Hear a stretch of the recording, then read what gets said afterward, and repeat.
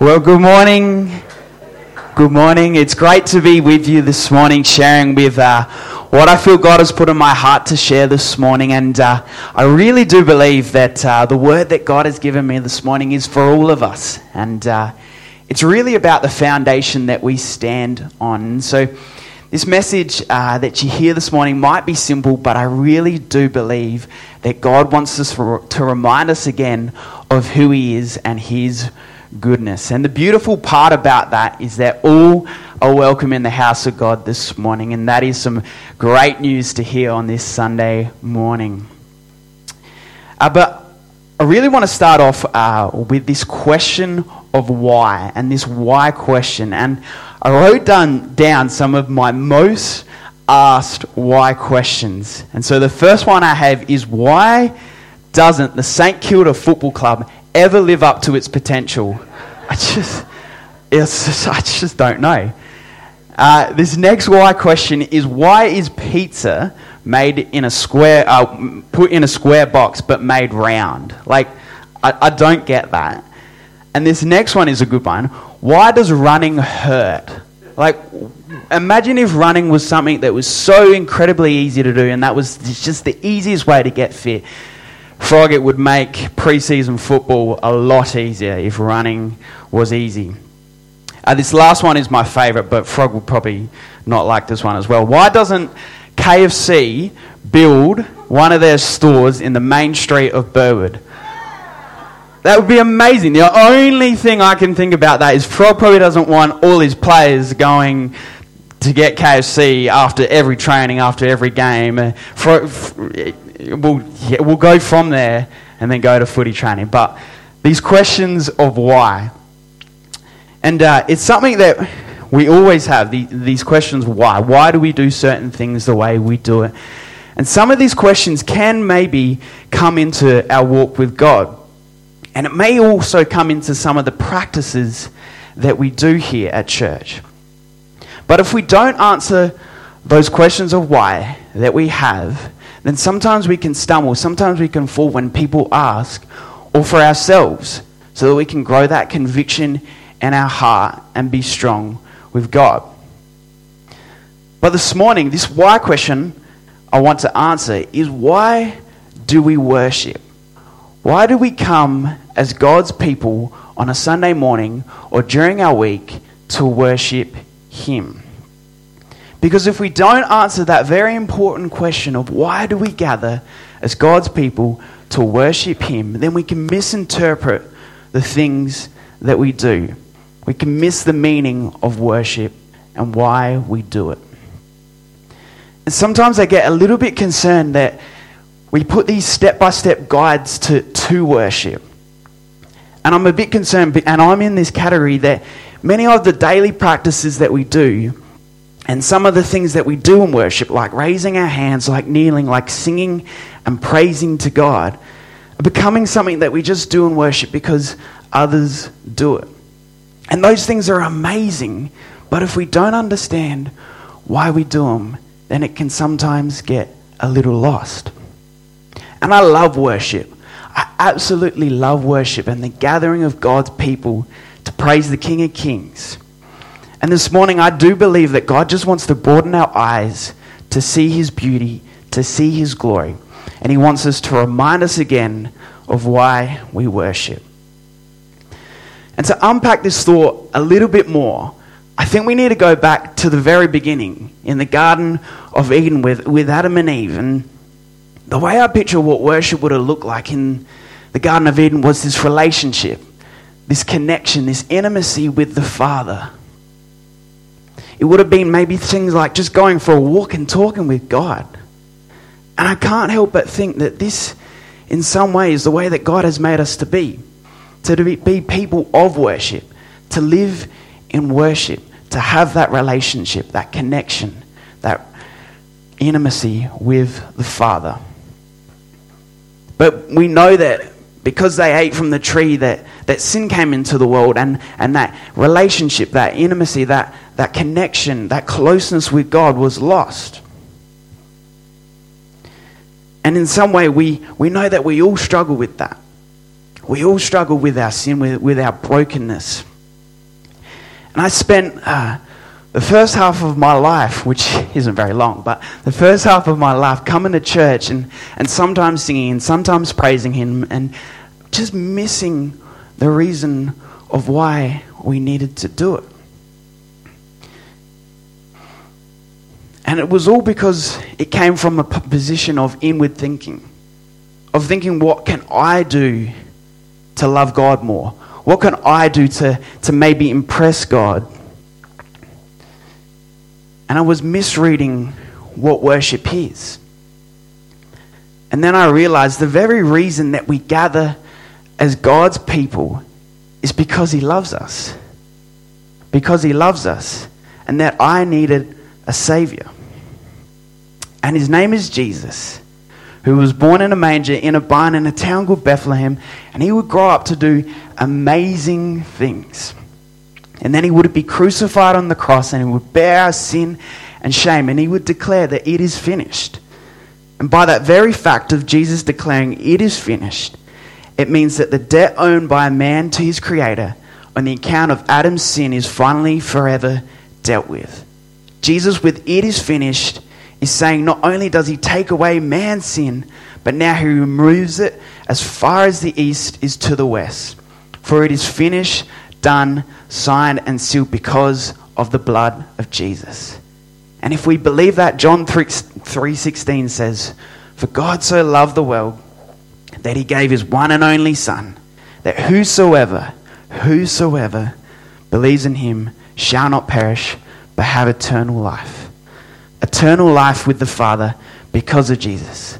So that we now can have that relationship. We can now have that closeness with God. We can worship God without shame or condemnation and be set free. And so this morning, I want to say to you that the reason why we worship is to remember, return, and reconnect. Remember, return, and reconnect. Remember the sacrifice that Jesus made on the cross. Return home to Him and to reconnect with our Heavenly Father. And so now we can understand a little bit more of why we worship, of why we raise our hands, of why we sometimes kneel, of why we praise and give honor to Him, to remember, return, and reconnect with God. But all these points, all of it points to Him loving us, His love for us. Friends, do you know that He loves you? He loves you. When was the last time you stopped in worship and just let God's love fill your heart again? When was the last time you didn't focus on your own performance and you stopped almost trying to convince yourself that you love Him? Because the reason why we gather is because He loves us. That is the reason we worship Him, because God first loved us. There's an amazing scripture in 1 John 4 verse 7, and it's a quite long one, but I'm going to read it out because the words in here are just filled with such beauty. And it's 1 John verse 4 to 7, and it says, "Dear friends, let us love one another, for love comes from God. Everyone who has been born of God knows God. Whoever does not love does not know God, because God is love. This is how God showed His love among us. He sent His one and only Son into the world, that we might live through Him. This is love. Not that we loved God, but that He loved us, and sent His Son as an atoning sacrifice for our sins." Dear friends, since God loves us, we ought to love one another. No one has ever seen God, but if we love one another, God lives in us, and His love is made complete in us. This is how we know that we live in Him and He in us. He's given us His Spirit. And we have seen and to testify that the Father has sent his Son to be a Savior for the world. If when anyone acknowledges Jesus is the Son of God, God lives in them and they in God, so that we know and rely on the love that God has for us. And we know and rely on the love that God has for us. This is why we worship. This is why we praise and give him adoration, because he first loved us. To remember the sacrifice that he made, to return home to him and to reconnect with the Father, because he first loved us. And sometimes we wonder why we might get a bit frustrated in worship or coming to God. And we wonder why we sometimes maybe misinterpret a little bit about what worship is, because we fail to recognize the very foundation that we stand on is that he loves us. And you might be saying, Ben, you've said that 1,000 times. You said he loves you 1,000 times. You've said remember, return and reconnect 1,000 times. But I'll keep saying it till the day I die, because I know that the love of God transforms our heart. And you see, the very moment that I decided to give my life to Christ, it wasn't anything to do with what I did, but it all came through the amazing revelation that God loves me. And we know that this world can be tough sometimes, and particularly in this season, the stress, the anxiety, the fear can be overwhelming. And man, this world can be sometimes tough enough without throwing a global pandemic in there.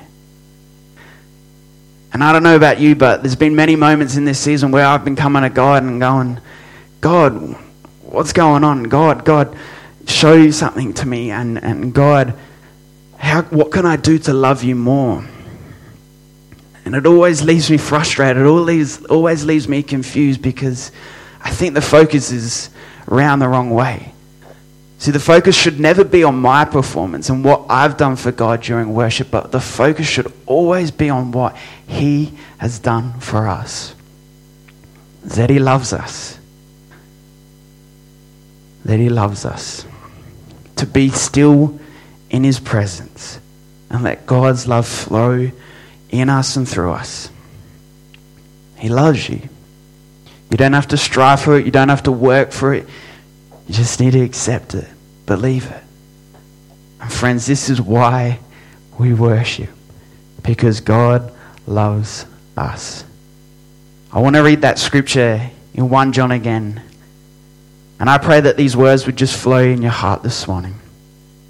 1 John 4 verse 7 says, "Dear friends, let us love one another, for love comes from God.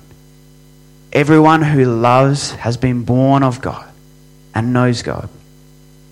Whoever does not love does not know God, but God is love. This is how God showed his love among us. He sent his one and only Son into the world that we might live through him. This is love. Not that we love God, but that he loved us and sent his Son as an atoning sacrifice for our sins. Dear friends, since God loves us, we ought to love one another. No one has ever seen God, but if we love one another, God lives in us and has made his love complete in us. This is how we know that we love God in us. God has given us his Spirit, and we have seen and to testify that the Father sent his Son to be the Savior of the world. If anyone acknowledges that Jesus is the Son of God, God lives in them, and they in God. So that we know and rely on the love that God has for us. And this morning at the end of our service, we're going to sing a beautiful, amazing song which is called Here I Am to Worship. Which just simply declares that here I am to worship you, God, because I know your love for me. I know your love for me, and that is the very reason why here I am to worship. Here I am to bow down. Here I am to say that you're my God. And I believe this morning that God's love is going to flow in this place and in your heart. And he's going to be an outpouring of his Spirit. Because we can remember the sacrifice that he gave, return home to him into his loving arms, and reconnect with him. And he loves us. I want to finish by reading Psalm 100, verse 4 to 5, which says, I will enter his courts with praise, give thanks and praise to his name. For the Lord is good, and his love endures forever. This is why we worship, because he loves us. Let's pray. Father God, we thank you so much for your love. That your love endures forever. Father, we're incredibly grateful that we just get to come here and praise and lift your name. Lord, I pray that your love would just flow in this place.